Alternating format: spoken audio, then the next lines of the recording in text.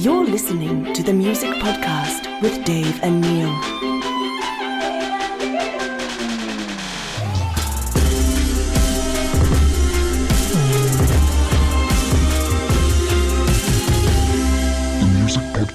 With Dave and Neil. Hey guys, welcome to another edition of the Music Podcast. Before we get started, we have to thank our proud sponsor, Audeira Headphones. On this episode, we're not in the studio, we're actually in the heart of Sydney. We're in a, secret location, I guess you call it. Undisclosed? Yeah, we're in a hotel, but I am stoked to be joined by Mr. William Ryan Key. Hello. Thank you so much for being on the show. Yeah, of course. It's very exciting to have you here. I think I've interviewed like 2 or 3 times. Okay. Since like 2012. Right on. But this is the first time we get to meet, so this is great. I mean, we met like literally seconds ago. Yeah. And yeah, as we speak, you're 8 hours playing Sydney tonight?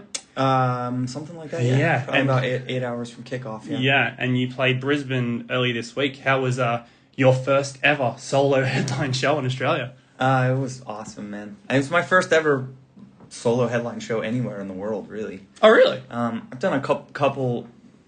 I've done several shows on my own since Yellowcard broke up. But most of them were private engagements, and only one of them was kind of like a benefit show sort of thing that I did in Long Island. So Monday in Brisbane was technically the first ever public on sale build, name on the marquee at a venue headline show. Sure. So, but it was incredible. I was really, really nervous. I saw that on Instagram. Why? It took like 3 or 4 songs to kind of settle in and open up and realize, it was going to be okay, Is that weird? Man, playing a room of 100 people is a lot harder than playing a room of 1,000 people. Why is that? It's hard to explain, but I would use the, under a microscope saying kind of thing, under a magnifying glass, whatever you want to say. You're just more. Every move you make and every word you say is more, you're just more vulnerable. It's like public speaking, right? Sort of, yeah. I was talking about before the show, and I kind of comparing it to maybe what it feels like to be. Like a stand-up comedian and like starting out in the club circuit, because a lot of this show is going to be about, my solo show is going to be about me connecting with the audience and kind of giving it a little bit of a storyteller's vibe and talking about what I'm doing and why I'm doing it.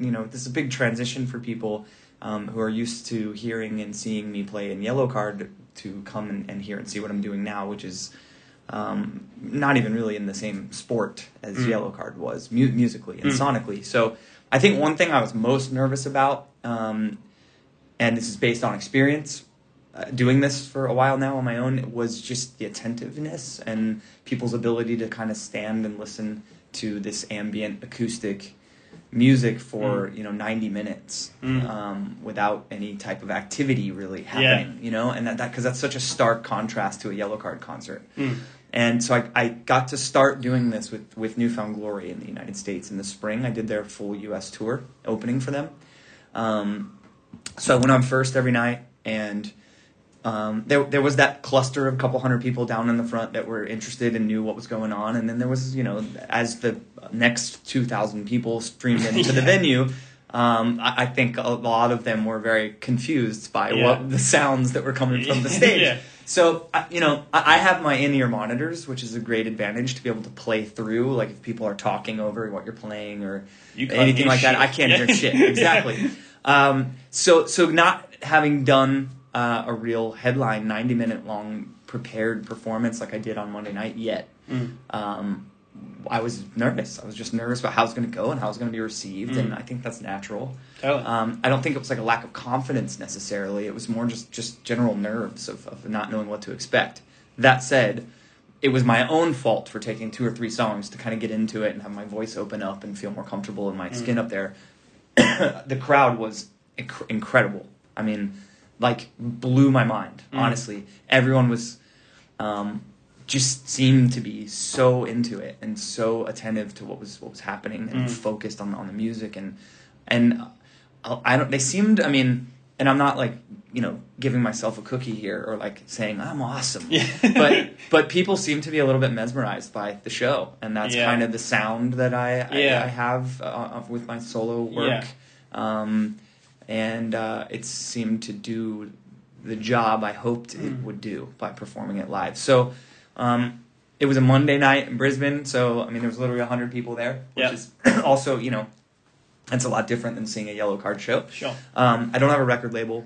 It's myself and my two managers, and I have in the States. I have really, really great publicists that I've been with for a lot of years. So he's a huge part of sort of the filling the void of not having a label.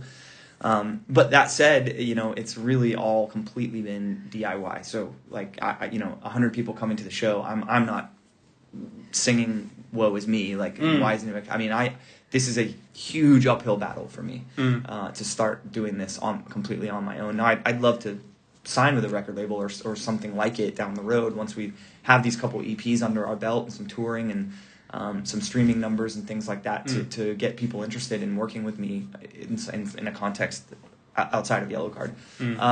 But it was awesome that it was a mellow Monday with like 100 friends. To kind of try the set out on and with. And that was very much the feeling there in Brisbane. And I think everybody there felt that they were really like a part of something. And it's been a long time since I've felt that way, but it felt like a Yellowcard show in a club somewhere in 2001 when we all felt like, wow, this is something cool and new and we're all kind of a part of something together. And so it was awesome, and tonight in Sydney is a little bigger crowd, and then Melbourne, the show's even a little bigger than this. And so the show's it's a nice gradual progression for me, and we're going to close out in Melbourne, I think, with a pretty big show. I mean, for me, pretty big show, and I think we'll be really comfortable with the set. I mean, by then, so this is great. And Australian fans have always been such a huge part of Yellowcard's career. This was always a stronghold for us, even if times were tough anywhere else. Touring was tough in the States, here and there, up and down. It was always constant here. We always had amazing, big, sold-out shows here in Australia. So I'm feeling the love. In the phone interview we did I think it was about 2 weeks after 13 came out, and you mentioned that you're kind of starting again. You've built this incredible career, but now going solo and releasing new material, you are kind of starting again. So, and you mentioned that you were nervous in Brisbane and playing to these intimate crowds. Does it feel like back when you were starting again with Yellowcard, playing to these small crowds, getting really nervous before shows? Is that refreshing? 100%. Yeah. No crew, no tour manager, no guitar techs, no nothing. It's me, my best friend Josh, who played bass in Yellowcard. Yeah. Josh Portman. He's out here playing guitar with me. And we're gonna have the new EP, which I'm sure we'll get into. Virtue has a lot of drums on it, so I will be adding a drummer to the show as we move forward. But for now, it's just the two of us with 135 kilos of luggage in the airport, getting through, and like our 43-hour travel day here, just the two of us was intense, but it is exciting more than anything else. And I went into it really forcing my mental state to be like, if anything is frustrating at the airport or if anything seems overwhelming, you know this going in. None of this is unexpected or like that some of it's going to be a real pain in the ass. So just don't let it get to you, and stay positive and remember all those things that you just mentioned about how exciting it was in the beginning. And I think we're doing a pretty good job of that, because yesterday I remember, like, this is going to sound really bad, but when you got a day off with Yellowcard, it was like, oh, thank God. I don't want to see you guys every day off. Well, just the whole thing. I mean, I don't know. It was a day off, But yesterday was a day off here in Sydney. We were a travel day from Brisbane to Sydney, and all morning, I remember feeling genuinely like, man, I wish we were playing tonight. Like, I wish there was a show tonight, because it was just so new and exciting, and I wanted to try it again. Yeah, it was like a drug, like a cool new drug. It was super fun, and I want to do it again. So that's a really cool feeling, and it's all new. Even that feeling is new to me. It's like it took me by surprise. Yeah, I mean, obviously being the frontman for Yellowcard and being the primary songwriter for that, for lack of a better word, do you feel more precious with this material as far as the meaning behind it and the way it's performed and showcased because this is yours and only yours. I think so, yeah. Yeah. I think you're more attached to each piece of music in every aspect when you do it this way. Whereas you're attached to like your part of the Yellowcard songs, you know? And everyone brought something to those songs. We wrote the music for Yellowcard really as a team. Yeah. I wrote all the lyrics and melodies, but that was like that's what I was attached to. You know? But with this stuff, it's I have to really calculate the whole thing as sort of my vision for it and make smart choices with everything and the way things look and the way things feel and the way things are presented to it's like it's all on me. And it's some days it's a little overwhelming, but most days it's cool and exciting. And I took a lot of time to find people that wanted to be a part of the project, to surround myself with. I have a completely new team of people from Yellowcard from the ground up, pretty much. And it was nothing like bad blood or anything with the prior team. It was just, I think we all agreed that it would probably be best. What's the point of breaking up if you're always going to work together? Well, yeah, I'm meaning like management and booking agents and stuff like that. Okay. I think everybody really just was like, we fully support you, but I also felt like I think it would be good to have new blood injected, and also you got to think, the people who are managing and booking Yellowcard, they're managing and booking, mid and upper level, bands, like big touring acts, whereas I'm going to be playing for a couple hundred people a night for the foreseeable future. Yeah. So that's not really the right team for that anyways, and I really understood that. And so I have, like I said, a couple friends who are managing the project for me that were just like really excited about doing it. And they actually manage some huge bands, but this is something that's actually a little out of their comfort zone too. They do a lot of metal and really heavy artists. And so I think they were excited about trying to make, to have something else succeed, something out of their comfort zone. And so that's been cool. It's been cool to take advice from a new team of people as well, and kind of us all formulate a vision together. What's excellent about 13, and I promise I'll stop referencing this last interview we did, but you mentioned as well that in that particular interview you said that with these lyrics, they're different, they're more personal, it feels more honest. One of my favorite songs off the EP is Old Friends. Maybe I heard this song wrong, but there's a lot of, I guess, baggage that you've had in talking about how you left the city, you had left friends behind, people. Again, what I took away was that you had people that almost resented you for being successful with the Yellowcard. Am I reading that right? You are, but it's not that I wouldn't blame those people for resenting me for it. And that's a lot of what I was addressing. Is just who I've been and what I've done wrong. That song is definitely not about blaming anyone. It's not an F you. No, not at all. It's an F me. Anyway. Sure, yeah. So it was, Yellowcard was a really tricky landscape of personalities to navigate for 18 years. The 18 years I was in the band, or 17 years, whatever it was. Yeah.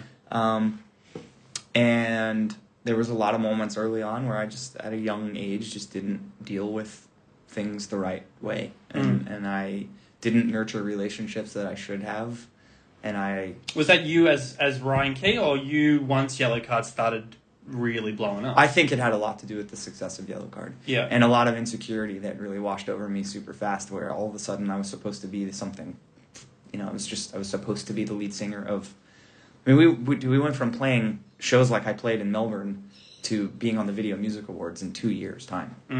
It was weird, really fast, and I'm the first to admit that I just didn't deal with it well.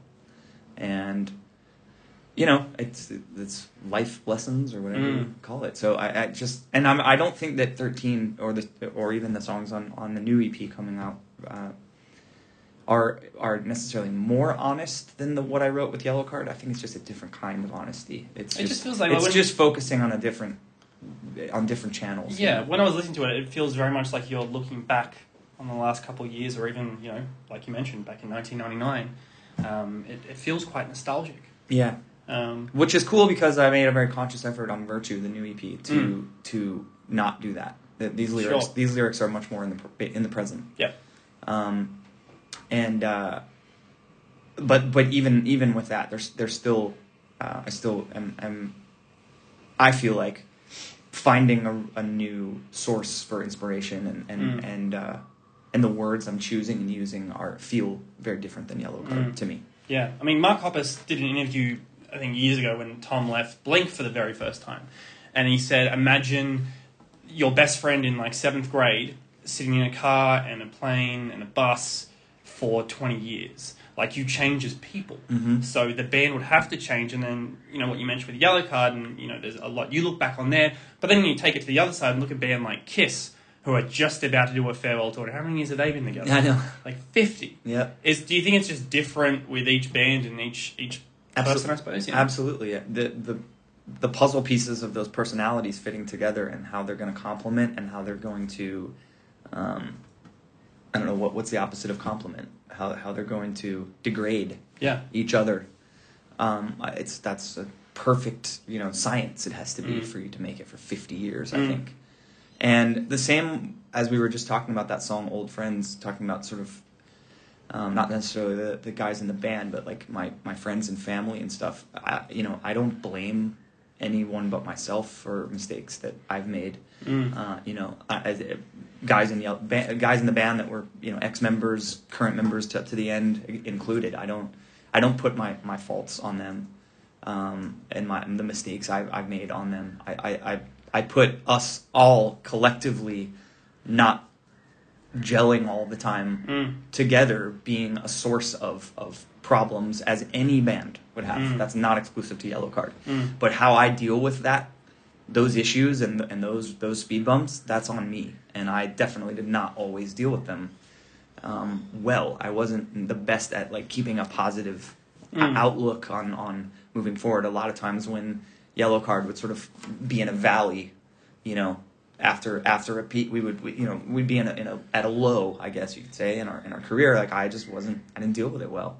I wasn't able to just like pick my head up and be like, it's all right, let's keep forging ahead, but then I also at times I was, and that's when I really was at my best self, is when I was when I could find that optimism and find things to fight for and be a positive influence on the people around me, and I've learned over the years where that is in my psyche and in my personality, and tried first and foremost with the final Yellowcard tour. I worked on myself really hard to make sure that every aspect of that was for the fans and was seen in a positive light, and just was exuding gratefulness, for all the years we did have as a band.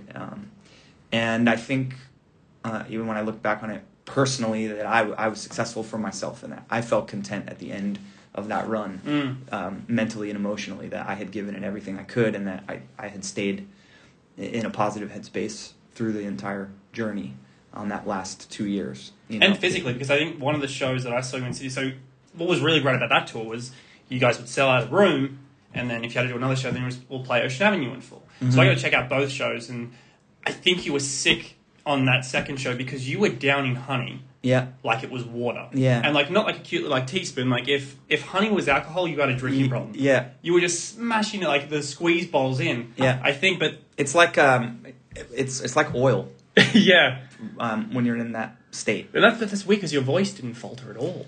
I usually it depends on the sickness. I definitely don't have the best touring immune system, as any Yellowcard fan knows. I think more people have seen me sick than not at a show, which sucks. I mean, I always hated it, and I felt terrible. Yet another factor in something along the way and through 17 years of touring that made it really hard for me to stay positive all the time, because I would get really frustrated and really angry at my condition when I would have these sinus infections and stuff that would just, when you're the singer of the band and you have to cancel a show, it's everyone else in the band is suffering financially and being away from their family and everything else, and you're keeping them from that because you're the one who has to cancel the show. You know, the show goes on when other people are sick. I mean, I remember one time Ryan Mendez had to play an entire set of shows in Russia in a chair because he had just like crazy pneumonia and fever and everything, but he was like, we're not canceling shows, we can play. But if I can't sing,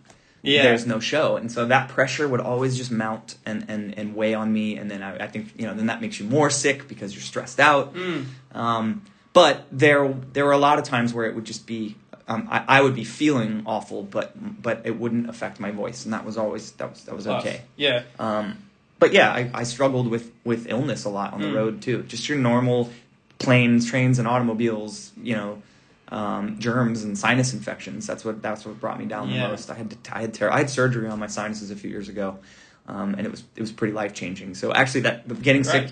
The getting sick down here in Australia was actually, unfortunately, it was one of the only times on the entire final world tour that I actually did get sick. I was pretty healthy for that whole run. Yeah, I mean I only got to see those 2 Sydney shows. They were incredible, but you mentioned that was a good segue. That those last 2 years, I mean, you guys knew. I think you said in 2015 that Yellow Card were going to call it. Yeah. Were those last 2 years incredibly fun and I guess nostalgic for you guys to know this is the end, or was that a trying 2 years? Because you guys knew so far ahead, like we're calling it. I can't speak for everyone. It was really hard for me. It was really hard for me. Yeah. It took me a long time to come to terms with, our collective decision to do it. And I just, but like I said, I did turn a corner. I don't remember exactly what the moment was. It was sometime, I think, in the studio. I even making the final record, it took me a minute.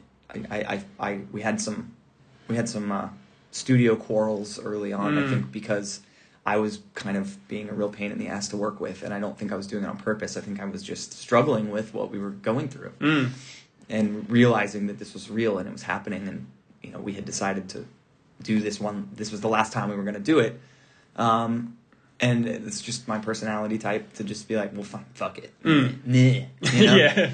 But there was a moment that I did turn a corner, and I think it was in the studio, and I got super inspired. I think it had to do with when the lyrics really started pouring out, and I started expressing how I felt through lyrics about the whole process. It changed it a lot for me, I think. And then I just made a decision, and whereas when I was 24, 25, I don't think I was aware enough I didn't have the self-awareness to make decisions like, dude, you're going to consciously choose to find that positivity, to invest yourself wholly in this project and not let, you know what I mean? And not let the negative stuff weigh on you.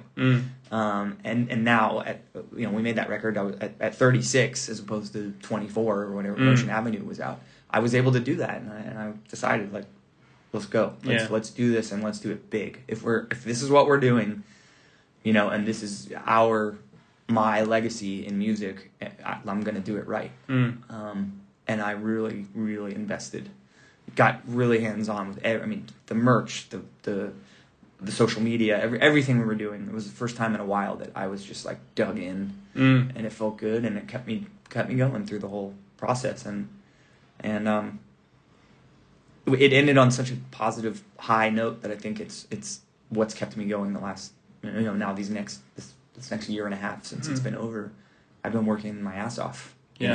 Without Yellow Card, I've still been just dug in. Do you remember those, I guess, that first 5-10 minutes after the final Yellow Card show? What is the vibe like? What do you say to each other? I was a disaster, man. I came straight off the stage. Every night we were closing the show after we finished playing Ocean Avenue and wave goodbye to the fans. We would put on the track from the album Fields and Fences, which was the final song we recorded, and it was the last song on the last record. We would just play that through the PA. Well, obviously in Anaheim on the very last show that was happening, and it was, people were just sobbing, and I couldn't stay on the stage. I left the stage, and I got backstage, and it was kind of crowded. There were people everywhere, and I hadn't quite broken down yet, but I knew it was about to happen. So I turned a corner back there in the House of Blues Anaheim, and I remember there were like these two little shelving units with doors on them that were cornered, and there was like just enough room between the two of them to fit my head between. And I just stuck my head between these like Rubbermaid shelving units, and I lost it, man.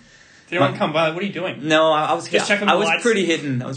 My mom and my sister were there. Some of my family were there, and they were all super emotional. And it was rough, man. It was really, really rough. Yeah. But then we went, out, and they threw us a little party at the House of Blues, and we celebrated with everyone. Cliche as it may sound, like the tears turned into laughter really fast, and we had an amazing night. all together and with our friends and family. Yeah. A lot of people who had been with the band, just through the whole thing, like people who had, whether they weren't, even if they weren't working for or with the band anymore, but had always stayed close to it. Like some of our very first guitar techs and stage managers and people like that were there, and it was awesome. It happened the right way. Is it safe to say that Yellowcard are done? No reunions, no fun one-off shows? 100% safe. Yeah. To say that. Yeah. Not going to happen. Yeah. Is that like like you guys made a pact? We're just not. Kind of, yeah. Because you never want to be like, that comeback guys, like you go to Vegas and you have like a residency because you can't, right? Yeah. It's not going to happen. Yeah. That's all I can say. And speaking of it, I imagine it wasn't as sad, but it was still a pretty sad. A couple months ago, you were a part of the final Warped Tour. Yeah. A staple in the punk rock scene for so many years. Yellowcard obviously played many times, and you played as a solo artist for that tour. Was that, I guess, a sad experience? I mean, it's an awesome experience, but I imagine it's a bit. It wasn't sad. It was really cool, and I didn't play any of my new music. Yeah. I went out kind of billing it as I'm gonna come and play some Yellowcard songs because I want Yellowcard to be represented somehow for this. And first of all, it was just amazing that they invited me to do it. We were trying to think of what other than the bands on the tour and somebody got sick or drummer got hurt or something, and so the singer had to go out and play acoustic. We were trying to think of who, if anyone had ever been booked on the main stage at Yellowcard at Warped Tour, to just come out and play on an acoustic guitar alone, and that was like the show. And we couldn't really think of anyone, so I'm not sure, but like it might have been the first time that ever happened. In where from on the main stage, like there's people who play it, but it was crazy because I was going out on like the amphitheater stages and these huge crowds, and it was just me and my acoustic guitar, not the Warped Tour vibe, Yeah. But there was a vibe though, there was a connection, and I feel like people recognized like why I wanted to be there and how I wanted Yellowcard to be represented. It wasn't about me. Yeah. I wanted it to be about the band and our loyalty to Warped Tour, and talked a lot about at the show about how nothing I'm doing now even would be possible without Kevin Lyman and the Warped Tour. He got behind Yellowcard and early on, and I mean it was like one of 3 major ingredients that made the band as successful as it was, So it was awesome. And then I also got to play literally the last show, because I've been playing guitar with New Found Glory now. Sure. For the better part of this year, and so that was the final show was in New Found's hometown in South Florida, and that day was pretty heavy. Just the staff, the crew, people I've known since I was 20. That have worked for Warped Tour and on Warped Tour that whole time for 20 plus years. Being around everyone that day was pretty heavy. Do you know what New Found's secret is? we had them on the podcast last year. I think Ian and Jordan came on. Super chill guys, super relaxed. Obviously, they're playing out to these massive rooms. And you ask them these similar questions about the punk rock scene and growing up, and they're just really casual about it. Ian's like, I used to smoke weed and go see these bands, and now I do the same thing just backstage. I'm like, that's fucking incredible. Well, they are, and I can tell you this now because I've not only toured with them, but I've toured in the band. Yeah. Now. When I spoke earlier about sort of fitting the puzzle pieces of personalities together, New Found Glory is a remarkable example of a group of guys that complement each other in just the perfect way to sustain the band. And it's a cool thing to be on the road with them and see that, and be a part of their family on the road. And they're not, there's no sign of them slow. I mean, dude, that tour I did with them in the spring in the States was pretty much sold out. I mean, there were a few shows that weren't, but definitely all the major ones were Chicago, New York, LA, and Orlando. they tour so regularly as well. It's not like they're once every 4 year kind of thing. Like it's they've been touring like crazy. So we'll see what happens coming up. This year they're recording starting next week. They're recording a third movie cover EP. Yep. And I'm sure the plan is to tour whenever that releases. Yeah. But they're working really hard. I know at like choosing the right lineups for their tours, which I think is such a key ingredient to why the Sick tour, the tour in the States that was in the spring, early summer. That's why it did so well. I think that was part of it. Was that they're very, very smart about what bands they choose to take on the road. And that's you asked what the secret is. That's definitely part of it. Yeah, they're really good at packaging their tours. But I also think it's just that their bond as a band is a really special thing. Yeah, when they called you up to come do that tour with them, were you at all worried? And as far as you saying, "Hey guys, I'm not just going to play Yellowcard stuff. I want to play new stuff," were they supportive of that? I don't know that they really minded. Yeah. Either way, for me, them asking me to open the tour because I was already going to play guitar with them.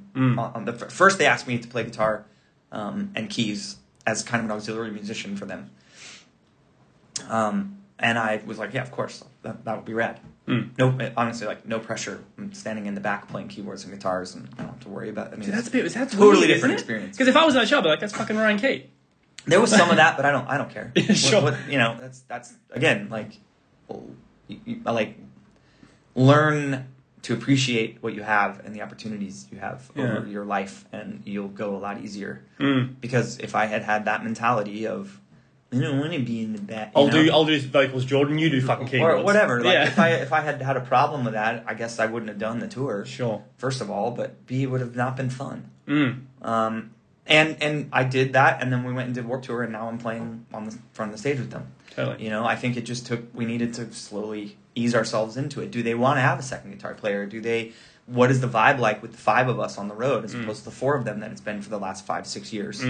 Am I going to be a positive influence on the group, or am I going to be a weird interjection into their routine? We needed to learn all of that. So I think I was aware of that and accepting of that, and just wanted to kind of, stay in my place where they wanted me to be, so that I could have the opportunity to hopefully move forward with the band. I would love to, I know we're here to talk about my music, but I would love to be able to do both things, to still be able to like exercise my, my pop punk muscles and go out and play big rock and roll shows. Yeah. So if Newfound is going to, make some kind of offer or request for me to be a member of Newfound Glory or like a full-time touring guitarist, the Warped Tour shows were like a big experiment for me to actually be down on the stage, down the front, and I think we all felt like it went great. Yeah. It took the first couple to, obviously, it's a whole nother thing, and they have a crazy like system on stage of moving around. Of course, where like they're very aware of like, okay, if Ian's moving this way, then Chad's moving that way, and so it's like but I got to watch that for 2 months from the back, so I kind of was aware of what it was going to be like, and I felt like I stayed out of the way the best I could. But I'm definitely hopeful that that's going to be another aspect of my musical career going forward is playing guitar in Newfound Glory. Yeah. So, but back to about playing Yellowcard songs or not. Them offering me the tour was why I recorded 13. I spent most of last year post Yellowcard not knowing what I was going to do. Sometimes I would get motivated and turn on I have a recording studio at home.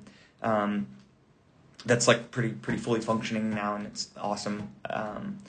Super lucky to have that, but I was pretty lazy with it last year because I think I was just all that like charged positive energy I rode on through the final Yellowcard tour. I think when it was over, I did crash a little bit. I had a kind of, I don't know, a few months of weakness where I just was down a little bit and wondering what the fuck I was going to do with my life. Yeah. So I would turn on the rig and record stuff sometimes, but I wasn't really happy with any of it. I had no idea what I wanted to sound like if I was going to do a solo thing.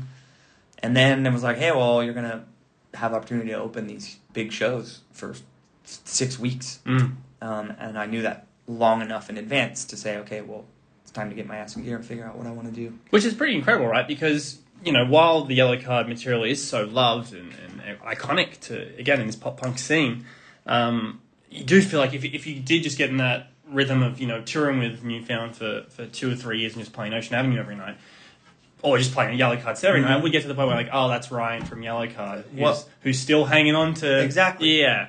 And I didn't. I played the EP. I played 13. I played all 5 songs, and I closed with like a really mellow version of Ocean Avenue every night. And no blowback. No. Everyone was. As I mentioned, there was a crew of people down front every night. And granted, I was playing up first. There were some nights where doors were at 6:30 and I was on at 7. This is solo artist starting a new band life. You know? But there was the group of people who would get there early that wanted to see the shows and had gotten hip to 13 and stuff like that. And then there was 1,500 people that didn't give a shit, but I didn't care. I didn't care. Yeah, I didn't care.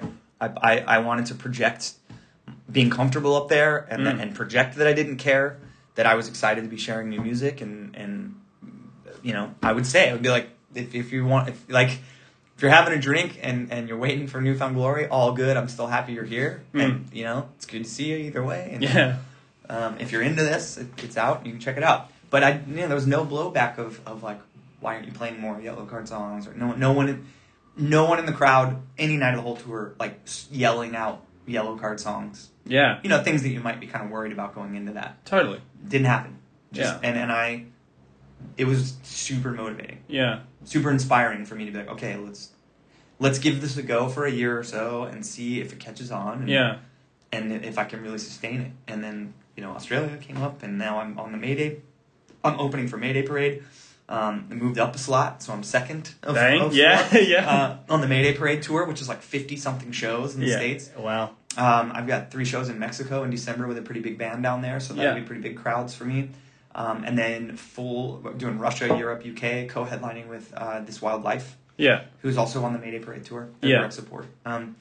So then we're going to announce a U.S. headline tour that starts right after that. So all of a sudden, I left for Australia a week ago, and I'm on tour for 6 months. Well, I suppose as well, when the more, I guess, that 13's been out, people are going to get familiar with these songs. So I guess the fear of, like, are they going to respond to these songs? You probably get into a rhythm where people are singing along to the songs now, right? The album's been out. I don't know. Brisbane was the first one. So, but yes. Well, I'll sing along to on Monday night, yes, there were a lot of people singing along to the new songs, which is cool. I think a key ingredient to this, as I mentioned really early in our conversation, is I don't have a record label. I've been looking at some of my friends that have been in bands that were very similar in size to Yellowcard that have gone and done solo stuff, and their streaming numbers were just like insane on their their solo stuff, like millions of streams on songs and stuff. And I'm nowhere near that. I'm around, I think, 700,000 or something for all the songs collectively on 13. Yeah, which with no label, I think that's pretty good. I don't really know. I'm old. Not a record I'm old. I'm old, and I don't know what streaming is. Yeah, sure. What is Spotify? Exactly. Yeah. So, but it feels good. But I think a lot of my friends that have done solo work have been on record labels, and they've had publishers getting the songs out and placed and doing all the stuff that we're not quite there yet. So even with Virtue, which we haven't talked a lot about, but the new EP that I just finished recording and will be out November 30th. I don't think it's going to be some kind of astronomical improvement on like streaming numbers and sales and all that stuff from 13, because we still don't have that reach of having that extra component of a record company or a team of a marketing team of people that are putting it out. It's just us, and it's self-financed. And I imagine I can only take so many risks financing it myself, because at some point the risk doesn't give you a return. Well, we probably learned a lot of lessons from Yellowcard, right? As far as having to work with labels, their demands or requests. If someone wanted to sign you tomorrow and they said, "All right, Ryan, we'll do this, but you have to do an album by the end of the year," would you say "fuck off," or would you say "sure, let's do it"? I don't think I'm gonna have to. I think one of the nice things about being in Yellowcard for 17 years and it doing as well as it did is I'm not gonna have to deal with a lot of that. I think when I'm gonna go out and look for a label, it's gonna be more of. Honestly, it's me saying, why should I sign with you? Well, because I'm doing okay doing it on my own. Financially, maybe not necessarily at all where I want to be yet, but I'm not losing anything on it. I'm traveling and touring, and the shows are going well, and I've got these killer opening for Mayday. There's cool stuff happening. Totally. All done without a label. So I'm gonna go into those meetings saying I've done all of this myself so far. I know what I want out of a record label, and I know why what I would like to happen. But at the same time, I'm going to be giving certain things away by signing this contract with you. So why you need to sell me? Sell me, yeah, sure. As to why I should make this decision. Yeah. And that's a really unique position to be in. So we're going to get through this whole cycle, which will end in March of next year. I imagine I'll have some Newfound Glory on my plate, I hope, after that for a couple months. Yep. Here or there. I have no idea what they're doing, so I'm not like giving away any announcements or anything. There's nothing planned. But I would imagine that once they finish recording this, they're going to want to tour or do something on the cover EP they're making. So would do that, and then summertime, like get into the idea of hopefully making a full length album. And Virtue, the new EP, really opened the door sonically to kind of without you having heard it yet. I've had one song. It's hard to but it's specifically the last song on the EP, which is called No More No Less, really opens the door to, like, you'll see when you hear it, but like a much bigger sound than 13. Okay. Where with 13 it was important to me, like, I have no idea what this is going to be, if I'm ever going to be able to have another musician on stage, if I'm going to afford to travel with anyone else, I want to be able to get up and just play these songs just by myself and have it be cool. So it was very, it's very stripped down, very minimal. The production was very minimal, super ambient.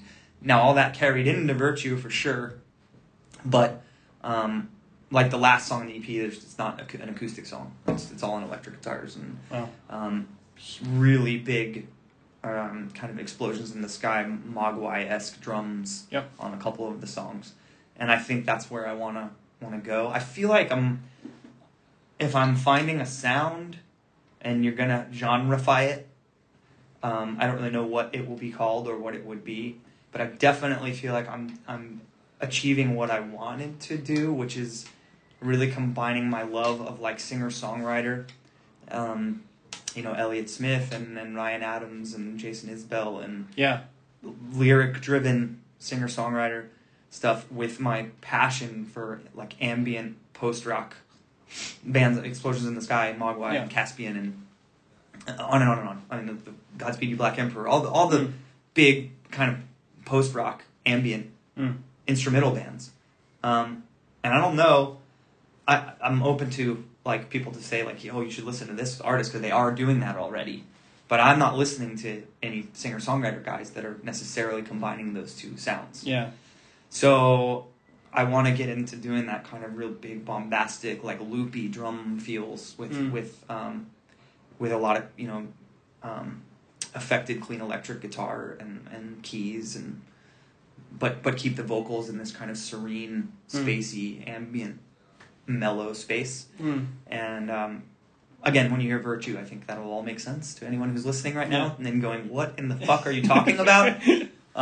When you hear the songs, I think it'll be more clear. There was one, just speaking of inspirations and influences, there's a tribute you did a couple of times last year, obviously Linkin Park Shadow of the Day, obviously to tribute Chester Bennington. I mean, forgive me my ignorance here, I didn't realise that you, whether it's Linkin Park, whether it was Chester, that these guys had a big influence on you as a songwriter.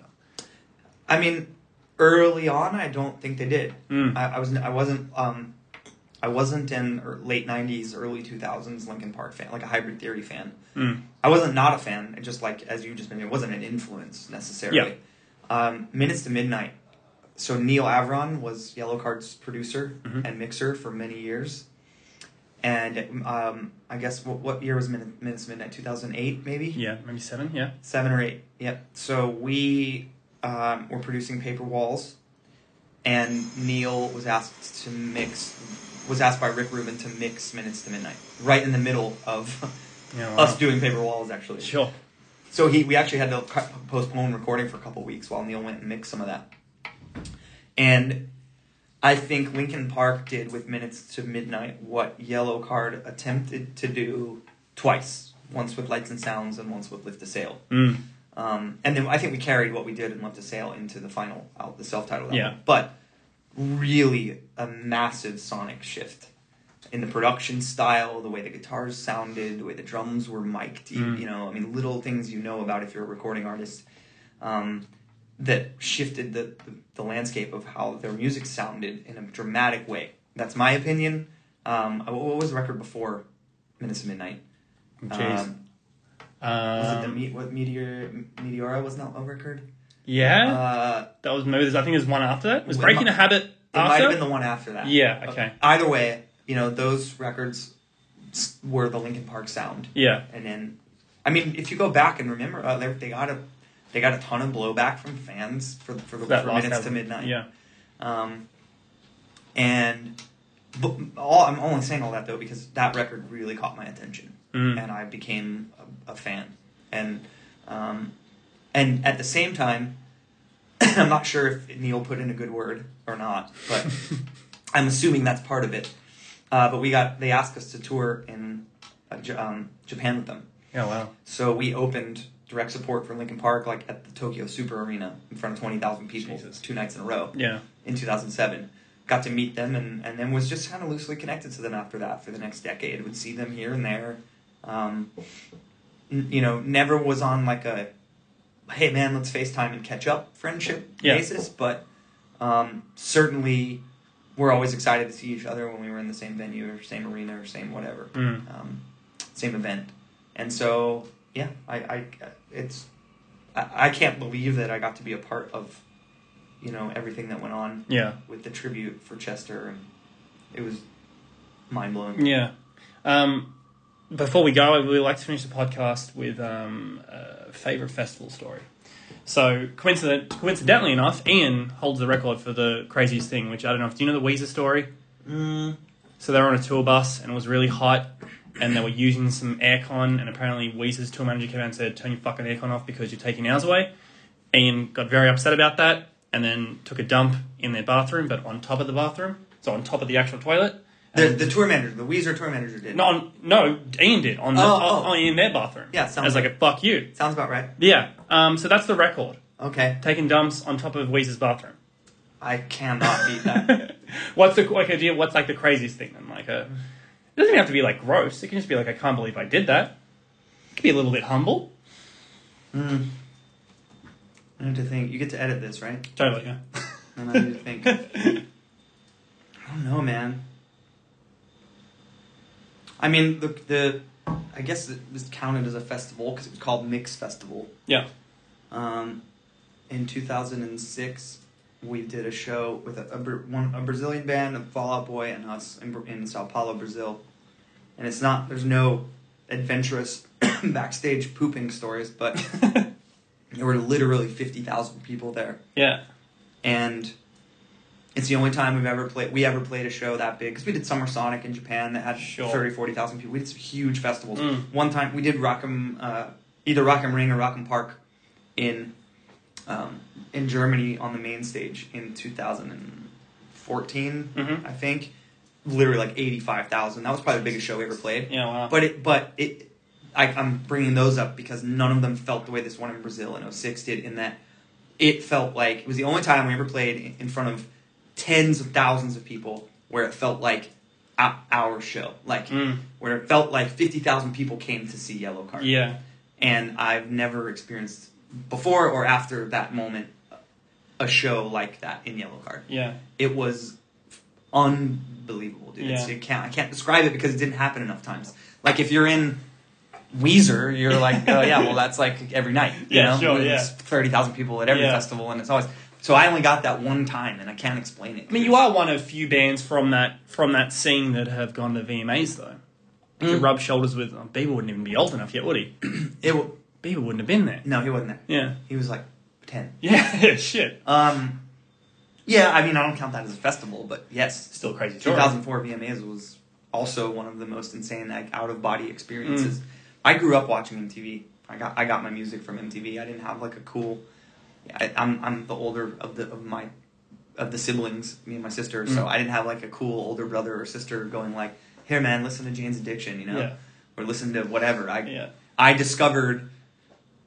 probably discovered, as a good example, like Jane's Addiction being kind of more of... They were huge in the 90s, but they were kind of more of like an independent... They weren't the Nirvana or Pearl Jam huge. You know? Yeah. And I discovered them, though, because I saw Nirvana on MTV. Not because I had some cool underground rock club going friend or you know, my parents were like listening to this like cool independent music their whole life. Like, yeah. It wasn't. I love my parents, and they're the best. But you know, we were like listening to yacht rock, sure. like in Florida where I lived. You know, it wasn't like I just didn't have like a really good source of rock and roll. So your parents went like same with my parents. Like I'm like, what was it like being in like alive and like you know MJ was around or Prince? Like when they were like just in their prime. I'm like, oh, I'm not really sure. I'm like, what do you mean? Well, how old are you? 27. Yes, well, I'm a whole decade older than you. So sure. I got MJ and Prince and all that because they were on MTV. But you still have been like a... I was a kid, but I was obsessed with it. Like I think the first record I ever bought was Michael Jackson Bad. Like I went to the store to buy that. But I bought it because I saw it on MTV. Yeah. And that's my point. So like I went through my youngest phase was like all pop, like Madonna and Michael Jackson and that kind of, and then even into like Boyz II Men and New Kids on the Block and all that. I mean, that was like the mid early 80s. And then you know hair metal was on MTV, so then I went into my like Guns N' Roses and Poison phase, and then Nirvana appeared, and then that's that. I bought my first guitar. I started a band, and once I was in the like local music scene and I was playing around, started to meet other guys in bands. That's when I got my first like, punk rock records, which I had no idea. I didn't know that like. Was a drum beat. I didn't know that. I never got into like I knew Metallica because of the Black Album because of MTV. Sure. So I was just a pop culture raised kid when it came to my music. Yeah. And so I've never had a problem with the radio and MTV. And I think there are a lot of issues with it, and I think it could be a lot better than it is. Obviously, MTV is just gone. Well, now it's just Geordie Shore and Jersey Shore. Exactly, it's just gone. And the radio too is so corporate and pre. But it didn't used to be. It didn't. It's always been owned by corporations. But program directors and independent stations they used to have a lot more freedom to. It's why Yellow Card got the landscape of radio from 2004 to 2018, especially in rock radio, which is almost completely dead in America. Which is a whole nother podcast episode. But, there was a station, an alternative station in Salt Lake City that the program director just loved Ocean Avenue. He loved the song. So he just put it in heavy rotation. Yeah. And there was at the time, they were probably a Cox or a Comcast or whatever radio owned by some huge corporation, but they weren't, like, honestly, in 15 years now, a program director at a radio station, if they're under one of those giant conglomerates, they can't play what they want to play. They have to get everything comes down from a chosen playlist and chosen songs from corporate, and that's a real big change that's happened in the radio in the last 15 years. Either way, all I'm saying is that I've always been a champion of like, well, I can't hate MTV and popular music and mainstream music because I wouldn't know about music if it weren't for it. So like, I'm sorry that I'm not your cool indie rock kid, but that's just not how I was brought up. Yeah. So. I'm grateful to mainstream music because, I got into more independent music later in life, but I think it's always affected my songwriting, in my opinion, in a good way, in that I have this sort of consciousness of mainstream pop songs, and then I try to push the limit on that with the more independent sounding and. I don't know what the right word. All the words are terrible, but more like underground stuff. Yeah. That has heavily influenced me in my adult life. So yeah. Well, dude, I feel like we can speak for hours, but I'm going to let you go because you've got to get ready for a show tonight. Yeah, let's do it. Thank you so much for coming by, man. Good luck tonight in Sydney. I'll be there. If no one sings, I'll sing. I know all the words. I think they will. I think they will too. But I'll make sure of it. I'll hand out lyric sheets at the door like church. Just like lean into people that aren't. And kind of sing in there, and they'll be like, "Why don't I know this?" Yeah, exactly. Yeah, dude. Thanks so much. It was an absolute privilege to talk to you and meet you finally. Of course. Yeah. Cheers. Thanks.